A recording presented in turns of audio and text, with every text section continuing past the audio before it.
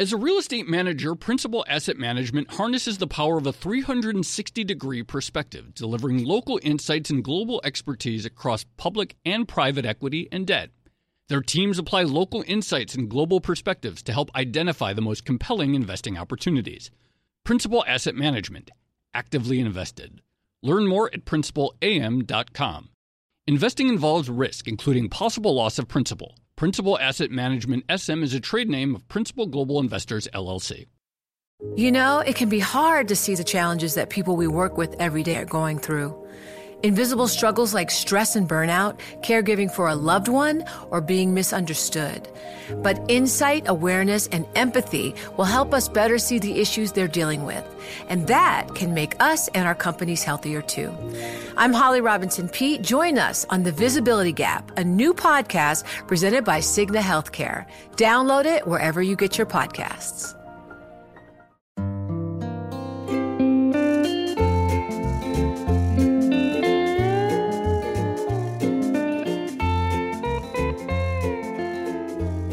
Hello and welcome to another episode of the Odd Lots podcast. I'm Tracy Alloway. And I'm Joe Weisenthal. So Joe, I feel like there's a bit of a consensus emerging that maybe in the midst of the biggest economic crisis in decades and in the midst of a rising death toll from coronavirus, that there might be a greater role for the government. Does it feel like that? Yeah. Absolutely. I mean, of course, there's a public health crisis, and so it can't really be addressed in a compelling way without some sort of broader government plan. But from an economic perspective, and this is something that we've been talking about a lot, and I think it has huge ramifications, the degree to which governments, both in terms of spending and also in terms of thinking about their sort of domestic industrial strategy, this crisis has really brought forth a lot of talk about how important that role is. Right, what the potential role is. And right. It can fall under a bunch of labels. One of them, of course, is modern monetary theory. So I went ahead and said it. The other one is fiscal stimulus. Exactly How does the government insert itself to try to break our current economic cycle, the downward spiral? But I feel like whenever we have these conversations, we talk about there is a role for government, but we don't often talk about what that government itself could and should look like. Yeah, that's absolutely true. I mean, I do think, this is sort of the big question, but what that really looks like, how much should spending be used to permanently provide a safety net, to permanently provide more spending to lower income households? These are huge questions. I mean, we don't really know if the momentum that we see on government spending will really last. But even if it does, the future feels very wide open on what the sort of the new economic consensus could look like. And part of it is stuff like free market capitalism versus central planning from the government. That's kind of obvious. But some of it goes, I think, even deeper than that. And we start talking about freedom of the individual and what sort of rights should people have under a government that's trying to guarantee or secure a particular economic future. Yeah, it's kind of a weird point, isn't it? Because there is this growing consensus about the need for more government activity. And yet, at least in the U.S. context, whether it's on the right or the left, just extraordinary amount of skepticism about government in different ways. It's different on either side. But there is this weird tension between how much the government is thought to need to do versus the confidence that people have in government to do anything effectively.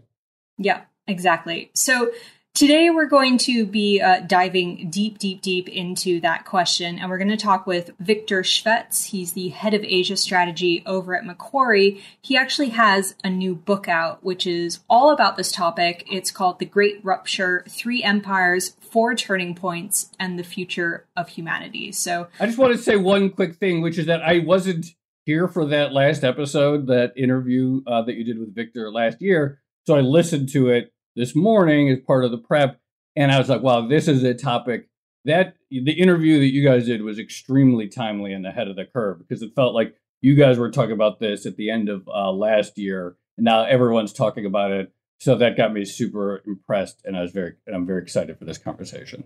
Aw, thank you, Joe. I do better on this podcast when you're not here. It's true. Okay, let's bring on. I'm just kidding. Let's bring on Victor. Victor, it's so good to have you again. Thanks very much, Tracy, and I'm very happy to be here.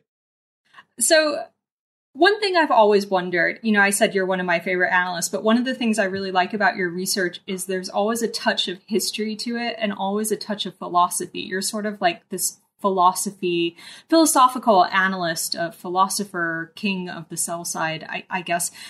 How did you develop this unique approach? Well, it's a good question. I was born in the old Soviet Union. I sort of grew up in the communist system.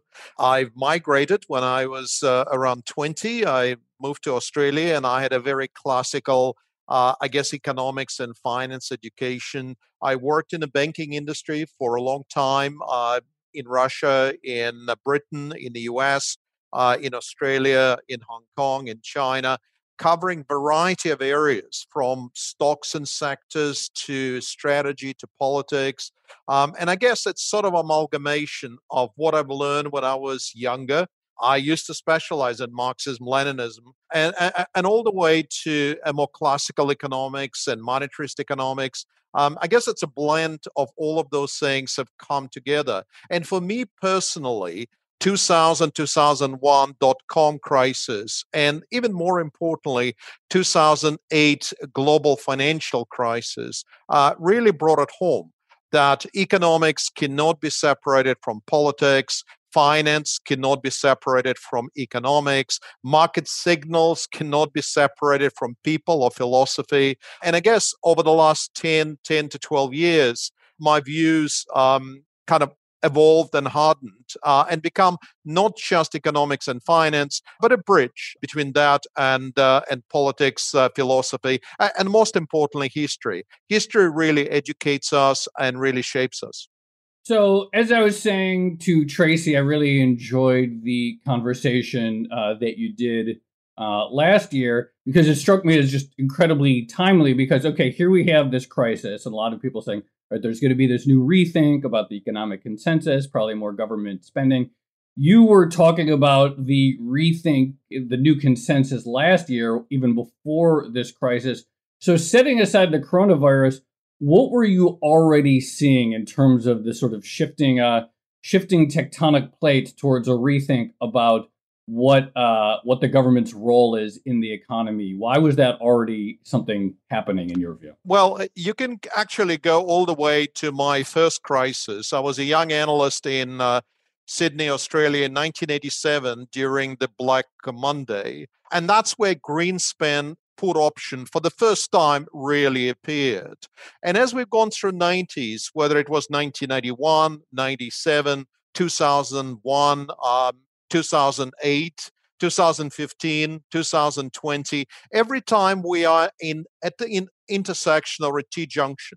And the question is raised, should we rebase our economies? Should we make them much more liberal capitalism economies? The answer universally from people and politics is no. And the reason it's no is because for the last 30 or 40 years, we really were growing much faster than our productivity would allow. And how we finance that is primarily by bringing future consumption to the present. And eventually we hooked ourselves to asset prices. And then when you do that, eventually neither central banks nor treasury departments can tolerate any volatility at all. Zero volatility is your right answer. But the problem with that is that monetary policies become incredibly toxic, and the side effects are extreme. So what I felt for the last 5 years at least, possibly longer, that we need to change policy tools. Either we allow liberal capitalism to succeed, but that's going to be incredibly painful because we will need to recognize decades of excesses. Alternatively, we switch the tools. Our public sector is still critical, but instead of using purely monetary levers, they're going to use fiscal levers. They're going to be much more aggressive in directing and managing cycles. than what they were even in the last 30 or 40 years. And the way I tend to look at it, it's like a bridge. We've gone on that bridge in 1987. Let's call it that's your deadline. That's your beginning. For about 30, 40 years, we essentially used monetary levers. The next 20 or 30 years will be essentially fiscal and MMT-style policies. What lies on the other side of the bridge 20 or 30 years from now? Nobody really knows. But my guess, it will be nothing like conventional capitalism. We can debate whether it's communism, whether it's feudalism, whether it's a despotism. There is a variety of labels and sort of views you can have, but ultimately it's not going to be the liberal capitalism. And the reason for that is very simple. As I said, every time we have a choice, we prefer not to have the adjustment. And so when people say, was Greenspan to blame for it? Was Bernanke blamed for it? Was Janet Yellen? My answer is no. It's you. It's us. It's people. We, by and large, did not want to have an adjustment, and politics delivered what we wanted, which is wealth and income beyond our productivity. So every time we're faced with a crisis or this sort of turning point, it feels like we avoid that adjustment and policymakers sort of turn inwards on themselves, I guess. Can you give us some historical examples that go beyond the 1980s? Because I think this is the basis of your book. You actually look at three empires, three major turning points, and how those different authorities responded to the turning points. Can you describe that? Yeah, absolutely. Well, if you think of greatest quality that humans have, and that's quality to resist change. Nobody wants change. And some societies have been very, very resistant to change. And what the book describes are the reason why China, Russian Empire, and the Ottomans really preferred stagnation and no change to embracing new things, exploration, scientific revolution, industrial revolutions. And it also discusses why Western Europe, which is really a small rain-swept peninsula of Eurasia, decided to take a different course in the same sort of 500 years, and as a result conquered the world. So we have seen similar degree of resistance in the past. And as I said, some societies really cannot overcome that resistance. And I describe in the book the role the Mongols, for example, played, the role the Black Death played, the role rejuvenation of human spirit in the 15th century played. But whatever the reasons were, Chinese never got off the doomsday highway. Neither did the Russians. But Western Europe prepared to be flexible, prepared to exchange ideas, views, products, services, explore, change things, and hence Europe won, and any European settlement, including the United States, was part of that winning team. The key question, however, now is whether, in fact, the same recipe for success that ensured that the West is going to be dominant is rapidly changing. And if it is changing, is it possible that for the first time in 500 years, East is much better structured to the world ahead? And part of that is a role of the government. Part of that is a role of technology and what role it plays in our daily life. Part of it is financialization that we have done over the last 30, 40 years. And that's really, I guess, the crux of the book. We know what succeeded in the last 500 years. We know why the West was successful and why, Qing dynasty collapsed. The interesting thing is that are we changing now to a stage that a different rules and a different success formula will apply?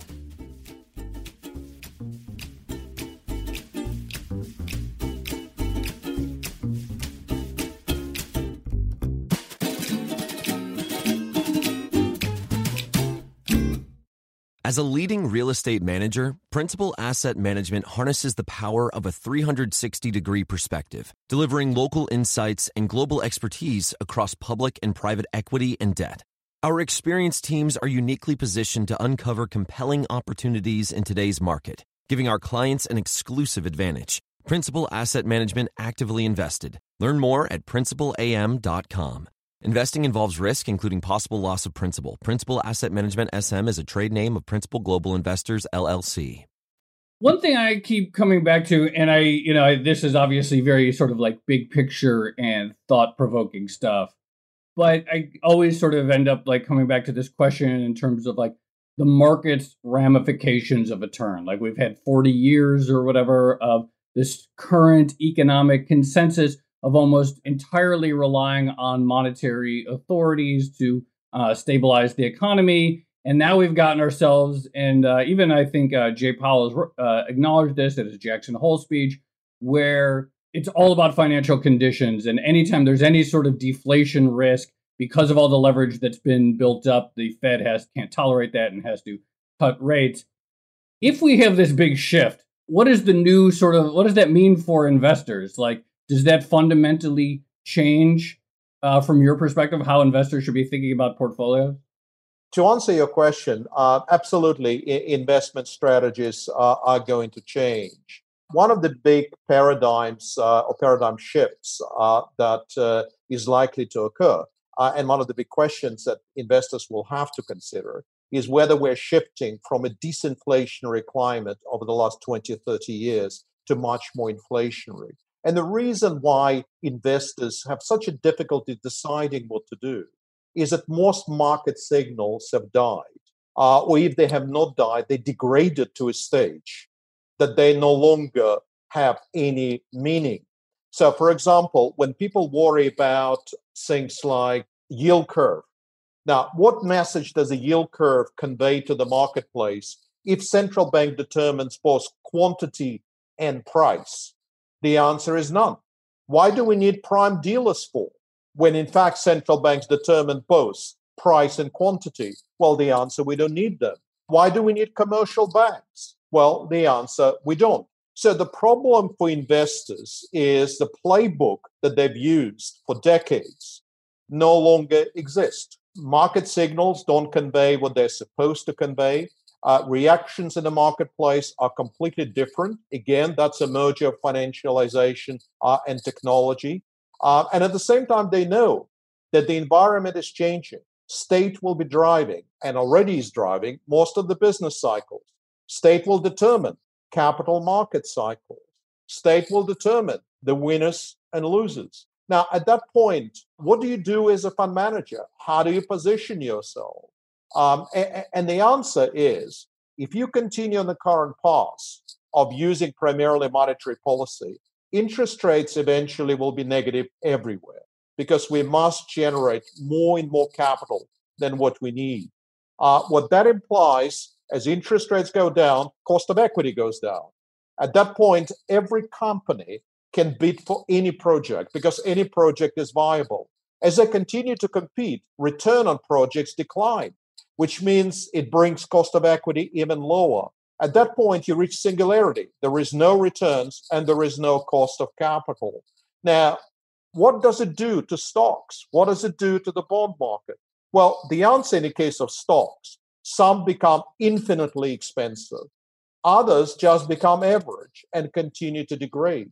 And if stocks that become infinitely expensive just as quickly can fall down if suddenly they're no longer capable of delivering growth rates. So how you structure portfolio is different. It's no longer value versus growth. It's no longer value versus quality. It's no longer defensive versus not defensive.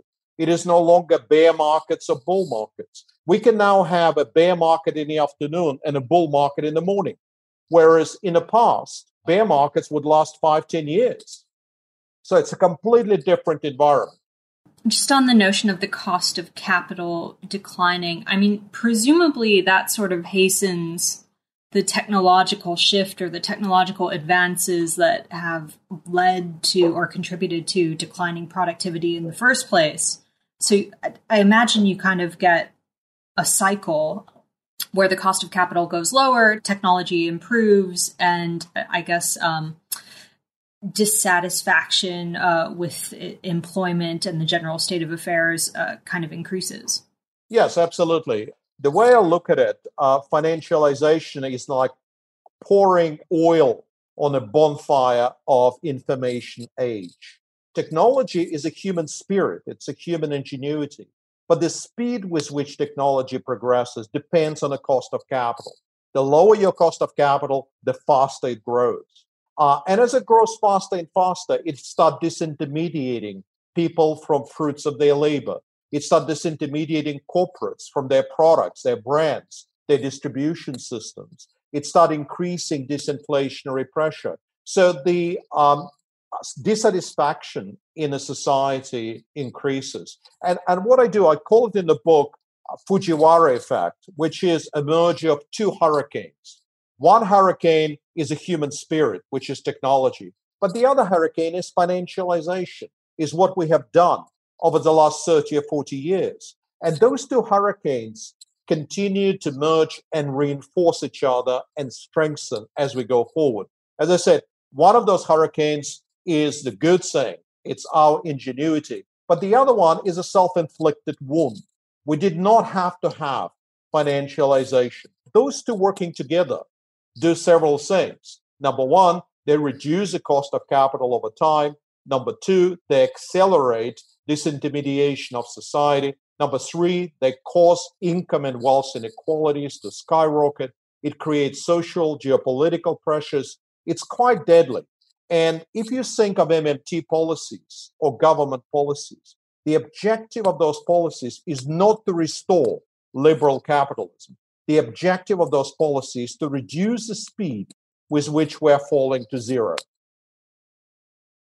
So here's a question that I thought of earlier, and your answer there sort of reminded me of it. But what is the value of these labels of saying, okay, this is capitalism, this is communism, this is socialism, this is something else? Do we need to have words, or if we have an economy in which the government plays a much more robust role in spending money to smooth out the business cycles, whatever it is it important that we label it? Does that necessarily help us understand this, or could there just be like a blend of different models and it's, kind of free markets, but also with more regulation and so forth? Well, you're absolutely right. If you think of the United States in 1950s and for a chunk of 1960s as well, it was incredibly constrained society, both economically, financially, and politically. If you think of Europe in 1950s, it was incredibly constrained. Nobody would recognize those societies as liberal capitalism. In other words, the primacy of the private sector, the primacy of the private sector signals, the government essentially stands aside and create environment in which businesses prosper or fail. That was not 1950s. And so the way I look at it, we're going closer to 1950s and 60s than we are to 1990s. But there is a twist. And the twist is that technology now allows us to create totalitarian dictatorships that no longer will suffer from shortage of ideas, from shortage of wealth, productivity, or anything else. In the past, totalitarian systems such as Imperial China or the Soviet Union were sort of places of stagnation, were places of lack of growth, lack of opportunity. The technology now can create societies that are illiberal, some potentially quite brutal, but nevertheless societies that will not suffer from stagnation, as of ideas, inventiveness, growth, or anything else. And that's one of the lessons from the book, is to say that as we go over the next couple of decades, it is quite possible that not only we will not have what we recognize as liberal capitalism, that it's going to be much closer to the 1950s and 60s, where the government will be directing capital, where regulatory structures will be much stricter than what they are today. But in addition to that, at least part of the world, and maybe big chunks of the world, will decide that personal freedom is also optional. It is not actually necessary for your success. Can you elaborate on that last point? So not actually necessary for your success, but I guess the question is it necessary for your happiness? And if the thing we're trying to solve is, or resolve, is people's relationship with labor and how happy they feel in their jobs, then doesn't that become important? Yes, it does. But one of the things to remember, of course, is that labor is becoming less and less critical both marginal utility and marginal returns on labor has been declining for 2 decades. And that decline is accelerating. Many professions are no longer exist anything like what they used to 20 or 30 years ago. Over the next 2 decades, whether you're a truck driver, whether you're a plumber, whether you're a PhD in computer science, you will feel the same pressure of irrelevancy or the same pressure that you're no longer contributing what you used to contribute. So one of the things that societies are trying to understand is what is the role of labor. In industrial age in the 19th century, it was very straightforward. Labor was a critical productivity driver and needed to be trained and skilled to a higher and higher level to grow productivity. In the 21st century, that is no longer so. Labor is no longer the key productivity driver. The same happens with capital. If you think of 19th, 20th century, capital generally was scarce. It needed to be allocated carefully to whatever utilization people want to do. That's why we have a DCF model and capital asset pricing model. Most of our activities were highly capital intensive. Today, most of our activities are not capital intensive at all. We have a surplus of capital. We are drowning in capital. We have at least 5-10 times more than we need. And that's as a result of our financialization. And at the same time, as I said, the need for capital is declining. And so cost of capital continues to fall. But in addition to that, the nature of capital is also changing. In the past, it was a hard capital. It was roads, factories, machinery, plant. Today, it's mostly intangible capital. It's IT, software, digital capital, social capital. Now, the hard and soft capital have different properties, and they behave differently. And so you find, compared to industrial capitalism, what you can argue, or industrial societies, not only labor or nature of labor changes dramatically, but in addition, nature and demand for capital also changes. Now, if you don't have free labor selling services in a free market in order to maintain their upkeep and life expenses, and if you don't have capital as a critical part of your system, it is no longer capitalism as we know it. Now, you can call it a variety of ways. As I said, you can put various labels. And eventually, different countries will find different relationships, but they will be different. So if you are a human being, how do you find happiness? If it's not through work, if it is not through money, if it is not through power, what gives you happiness? And can society deliver that happiness? That's where you go into the ideas of universal or basic income guarantees. That's where you get into ideas of how educational and skilling systems are going to change. That's where you go to many other ideas of building a different society funded by the state. Because private sector will never fund any of that and will never be prepared to do so. And that's why the way I describe it, whether you look at MMT, whether you look at perpetuals, whether you look at other neo-Keynesian models, whatever your model is, the objective of the government is to reduce the pace at which we go to zero. It's not to create inflation. It's not to reflate the debt away. It's not to inflate the debt away. It is purely to reduce the speed with which both value of capital and labor declines.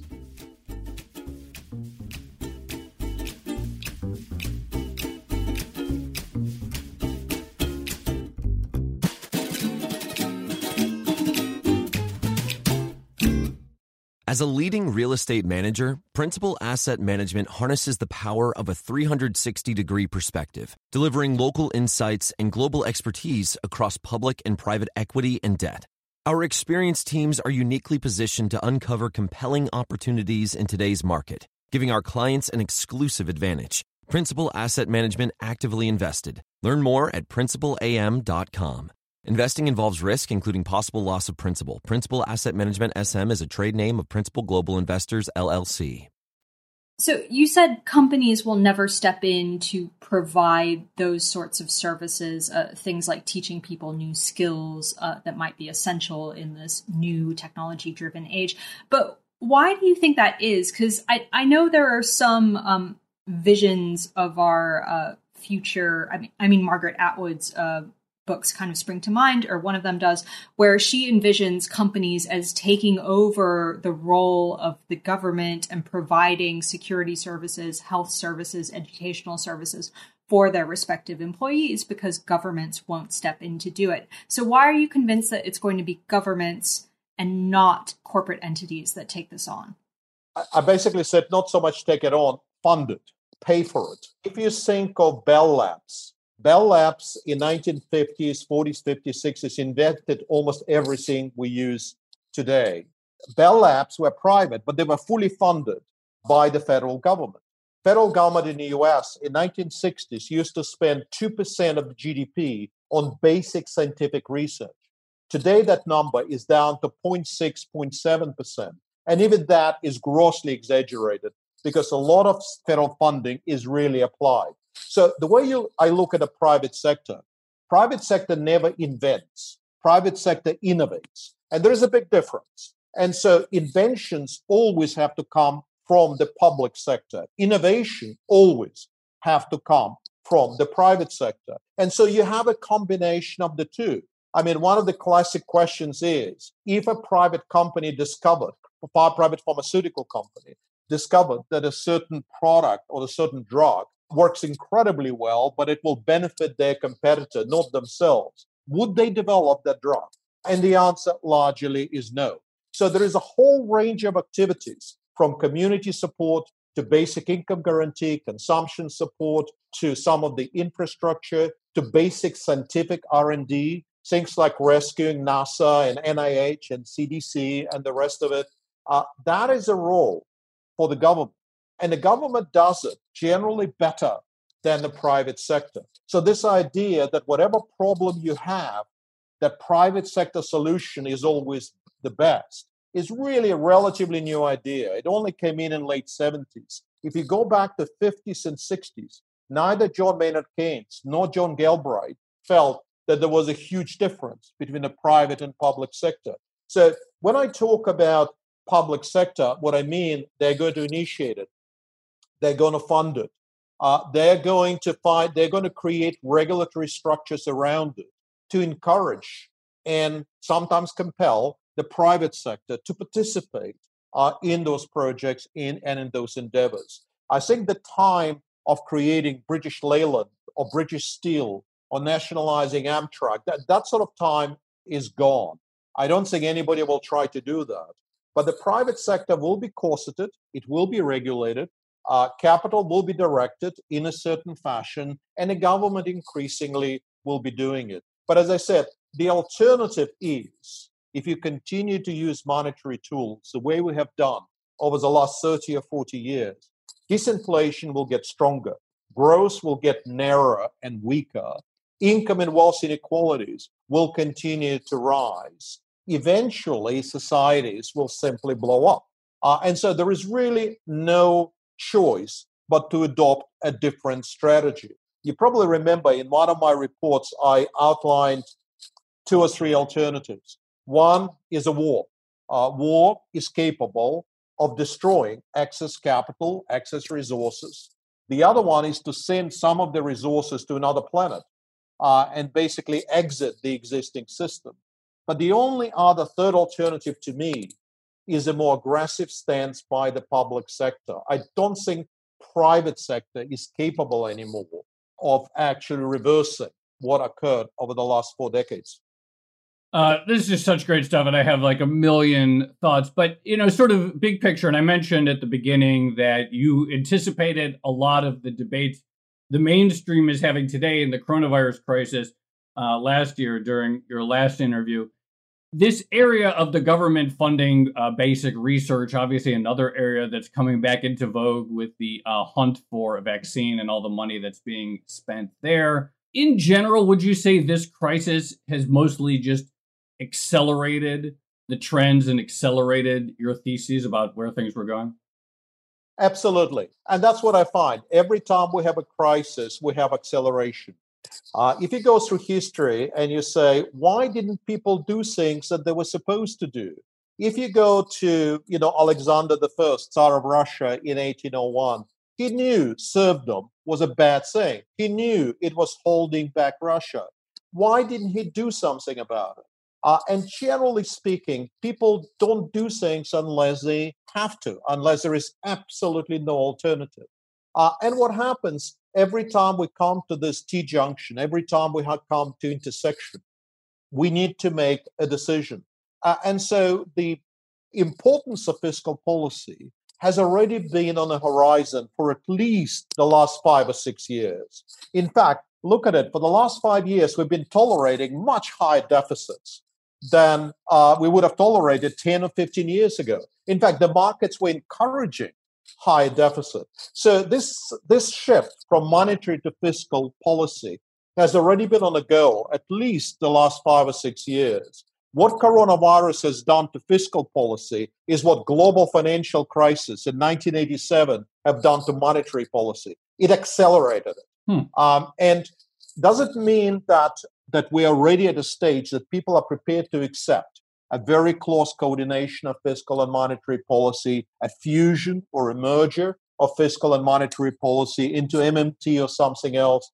Well, the answer is no. As you earlier on said, Joe, people are reluctant to accept that the core premise of their livelihood, in other words, private sector is dominant, it's always better to have wealth creators, private sector solution always better, that to change that takes time. And so the way I look at it, we probably need another crisis. It doesn't matter whether it's man-made or nature-made. It doesn't really matter where it comes from. And the next crisis will happen sometime over the next 2, 3, 4, 5 years. And when it does happen, then all the ideas we're discussing now, whether it's regulatory changes, educational changes, healthcare changes, MMT and how the government gets funded, all of that will fuse. It's like a broken bond. Whether you're 25 or 45, your bond takes time to fuse. That's exactly what's going to happen.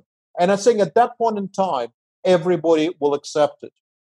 And when people say it's going to be terrible, it's going to be hyperinflation, no, it doesn't need to be. Or it's going to be a runaway wasteful spending. Again, it can be, but it doesn't have to be. And in fact, I would argue for bulk of the population, it's probably going to be a much better world. And that's the idea, to reduce social tension. The whole purpose of shifting policy tools is to quieten societies down and reduce the degree of geopolitical or social tension. Do we really need another crisis? I would love like a longer break from crisis. Can we maybe wait like 10 years for the next one? Yes. I usually say to my clients that, and I think we mentioned in the book as well, that if I could just go back to 1980s and liberal capitalism that I used to enjoy so much, I will do it. But the problem is you can't. You can't go backwards. You can only go forwards. And remember my comparison, the bridge. We're on the bridge. We passed the first part of the bridge, which was monetary. We are now on the second part of that bridge. That bridge will go on for several decades. As I said, at the end of that bridge, a different world looms. And one of the things I discuss in the book, what that world would look like. What will be the right policies to make sure that it's not disruptive enough for all of us. That we don't have war, we don't have conflict, we don't have extreme inequalities. And so we're on that bridge. Now, on that bridge, the life will change gradually more and more. As I said, a number of policies will change. Clearly, taxation policies will change massively, whether it's a corporate taxation, whether it's closure of the loopholes, whether it's rules regarding CEO compensation, whether it's ability to do share buybacks. There will be other rules that will change: capital gains tax, wealth taxes, mansion taxes. And a lot of those taxes will be levied not to finance government. I think the government will get financed mostly through central banks, as what's happening today. I think all of those policies will be introduced to make a fairer society. So in other words, the way I look at it, baby boomers like myself wanted to be independent. Baby boomers wanted to tell the government, we don't want you. Leave me alone. Let me do what I want to do. And baby boomers created Ronald Reagan and Maggie Thatcher and Milton Friedman and the rest of it. The new millennial and Z generations are different. They're asking for different things. They're looking for different things. And so what you find, the new generation values fairness. They value equality. While the older generation valued choice, freedom, efficiency. Now, those two concepts are in conflict. And remember, in the US, within the next 5-7 years, millennials and Z generation will be the electoral majority. And when they are, fairness and equality will really trump efficiency. And I don't mean to use the word trump, but really will exceed efficiency, freedom, choice, all the things that baby boomers and X generation really believed in and loved. And it's not going to be easy for a number of people who are somewhat older to accept that the world has changed. But by the way, the same happened in 1950s. As I said, if you go back to 1950s, if you have a different view, you could be sacked from your job. If you go back to 1950s, if you do not believe in ideology of the United States, you can be deported or you can lose your job. If you have any deviance, either political or sexual or whatever, or religious, again, you did not have a good life. And so there were many periods in the past that those sorts of generational changes created societies that strove to be fairer, more equal, but gave you less freedom, less opportunity. And that's a question in the book, is to say, between changing generations, between technology and financialization, how much freedom can we keep? Just going back to the markets right now. So I'm looking at a chart of the S&P 500, and we're not that far away from the pre-March peak in the market. When you see what's happening in global markets, in asset prices, how does that fit into your framework of thinking about things? Well, you have to remember that we're still financialized. We're highly financialized. Globally, the debt to GDP is in excess of 3-1. In a number of countries, it's as high as 5-1. But if you think of value of financial instruments, not debt, real financialization is at least 5-10 times GDP. Now, that's why interest rates cannot go up. But it also means that we're all committed to asset prices. Consumer decision, whether to splash or to save. Corporate decision, whether to do share buybacks or to do investment, are now increasingly driven by asset classes. Now, what that implies to policymakers, central banks, treasury departments, ministries of finance, is that you can't allow holistically defined asset prices to contract. Because as soon as you have those contractions, real life impact for people living under the cloud of finance are going to be terrible, are going to be devastating. And so what you do, you make sure that Humpty Dumpty stays on the wall. And the only way to do it is to continue to generate more liquidity than what you require, more capital than you require, and at the same time, very rapidly act to suppress any sign of volatility or spreads. And given that finance has different rules to economies, people saying that finance and economics are the same thing, they are not. They're completely two different beasts. Eventually, finance cannot survive without the economy, but for years, decades, they do not obey the same rules. And so the objectives of central banks is not specific level of S&P.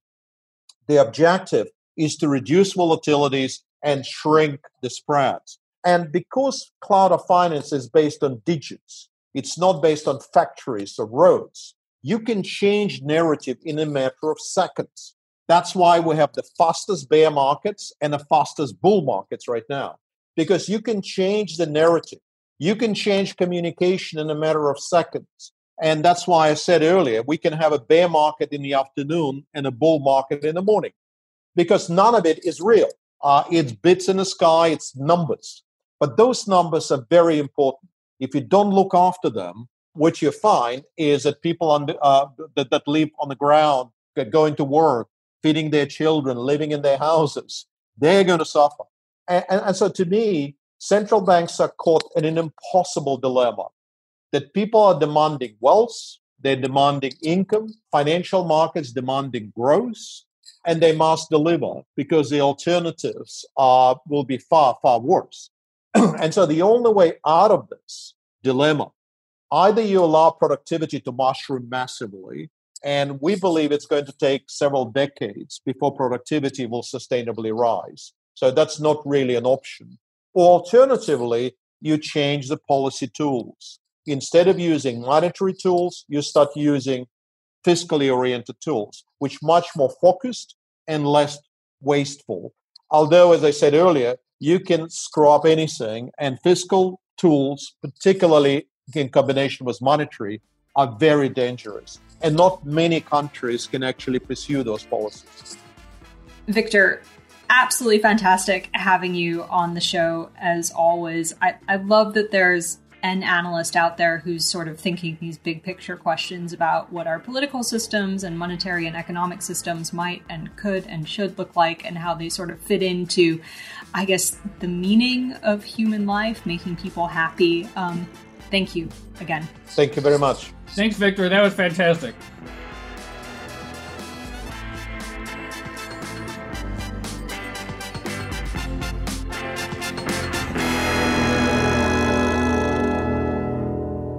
Joe, did you enjoy that conversation? I'm glad you got to play into one of the Victor Shvets interviews. That was so good. I kind of I'm glad I missed the last one so I could just listen to the old one and be a fan and then get really excited about this one. It was great. And I feel like nobody has sort of, as well as he can, tie all of these big themes together, because there's a lot going on, obviously. Politics is one, the financialization of the economy is another, this sort of accelerant effect of the inequality derived from our focus on monetary policy, the sort of MMT ideas of leaning more on fiscal. And I think he really pulls them all together extremely well, especially his point about sort of generational attitude changes and how that affects the policy mix that voters are going to prefer. Just great stuff. Yeah. And I think what I really like about the way he's thinking about things is it brings the focus back to politics, which I think has always been my one criticism of MMT, is that if we agree that, the only thing binding government debt is inflation, the government still has to make a decision about issuing new debt and where it's going to spend it. So it always comes down to politics and history in some respects. And I feel like Victor's starting point is always politics and history and how that feeds into economics. So I really like that framework. No, I completely agree. I think, to some extent, markets have always they're downstream from politics, and that an attempt to separate them has always been very arbitrary. But I think Victor is right that going forward, that link is going to be extremely clear to people. What will the next stimulus bill look like? What will the next president, if we get a different president, if it's Biden or even if it's Trump, whatever, what will they decide in terms of permanently changing how we trade, permanently changing the tax code, thinking about fiscal transfers? These things are going to be really real. And if you want to understand them, you have to be sort of a big consumer of political analysis. Yeah, absolutely. Well, we'll have to get Victor back on in a year's time to discuss what's happened in the interim. But should we leave it there for now? Yeah. Okay. This has been another episode of the Odd Lots podcast. I'm Tracy Alloway. You can follow me on Twitter at Tracy Alloway. And I'm Joe Weisenthal. You can follow me on Twitter at The Stalwart. Follow our producer, Laura Carlson, at Laura M. Carlson. Follow the Bloomberg head of podcast, Francesca Levy, at Francesca Today. And check out all of our podcasts at Bloomberg under the handle at Podcasts. Thanks for listening.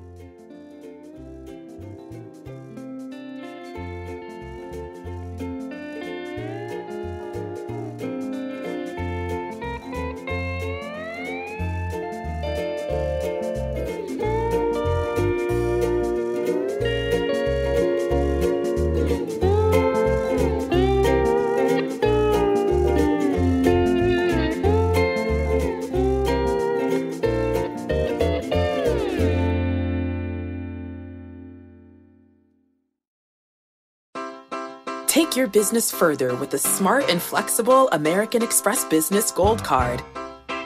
You can earn 4 times points on your top 2 eligible spending categories every month, like transit, U.S. restaurants, and gas stations. That's the powerful backing of American Express. 4 times points on up to $150,000 in purchases per year. Terms apply. Learn more at americanexpress.com/businessgoldcard. You know, it can be hard to see the challenges that people we work with every day are going through.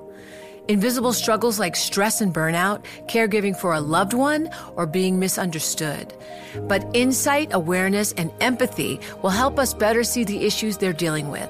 And that can make us and our companies healthier too. I'm Holly Robinson Peete. Join us on The Visibility Gap, a new podcast presented by Cigna Healthcare.